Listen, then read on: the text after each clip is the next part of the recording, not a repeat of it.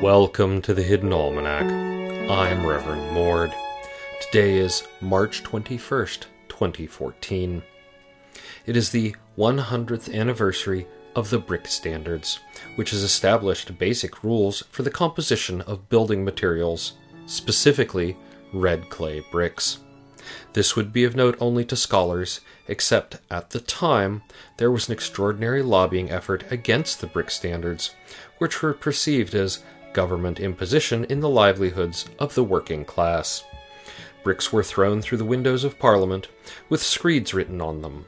The Prime Minister of the time said that he could have built quite a nice house with the number of bricks thrown at him over the course of the debate.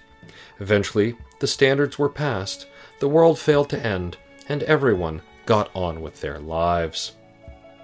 And it was on this day in 1943 that the first stabbing rock chick was hatched, a crossbreed between a barred rock hen and an unknown rooster who briefly visited the coop, wooed the ladies, and vanished as mysteriously as he had come. The stabbing rock chicken breed, named for the coop's location in Stabbingham, is a tall, nearly black chicken with dark gray and blue-black stripes and a stark red comb.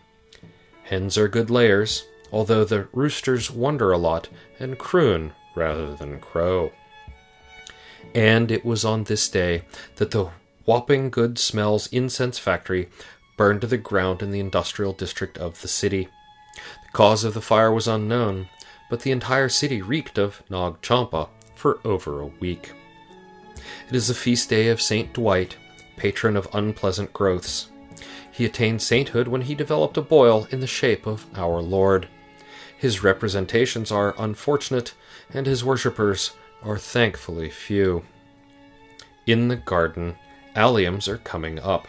Alliums, or ornamental onions, are a reliable bulb in dry soil, but prone to rot in damp soils. Some popular varieties include White Knight and Star of Troysantium. The Blighted Blob cultivar was originally developed for the Echo Harbor market, but met with little success, as the gardeners of that town reportedly said, "We see scarier things than that before breakfast." The Hidden Almanac is brought to you by Red Wombat Tea Company, purveyors of fine and inaccessible teas. Red Wombat, we dig tea. Also brought to you by the documentary film House of Screaming Lemurs, described by critics as magically loud and 2.5 hours of ear-splitting fun. This is one movie you don't want to miss. Not recommended for people with hearing aids. Now in 3D. That's the Hidden Almanac for March 21st, 2014. Be safe and stay out of trouble. The Hidden Almanac is a production of Dark Canvas Media, written by Ursula Vernon and performed and produced by Kevin Sonney.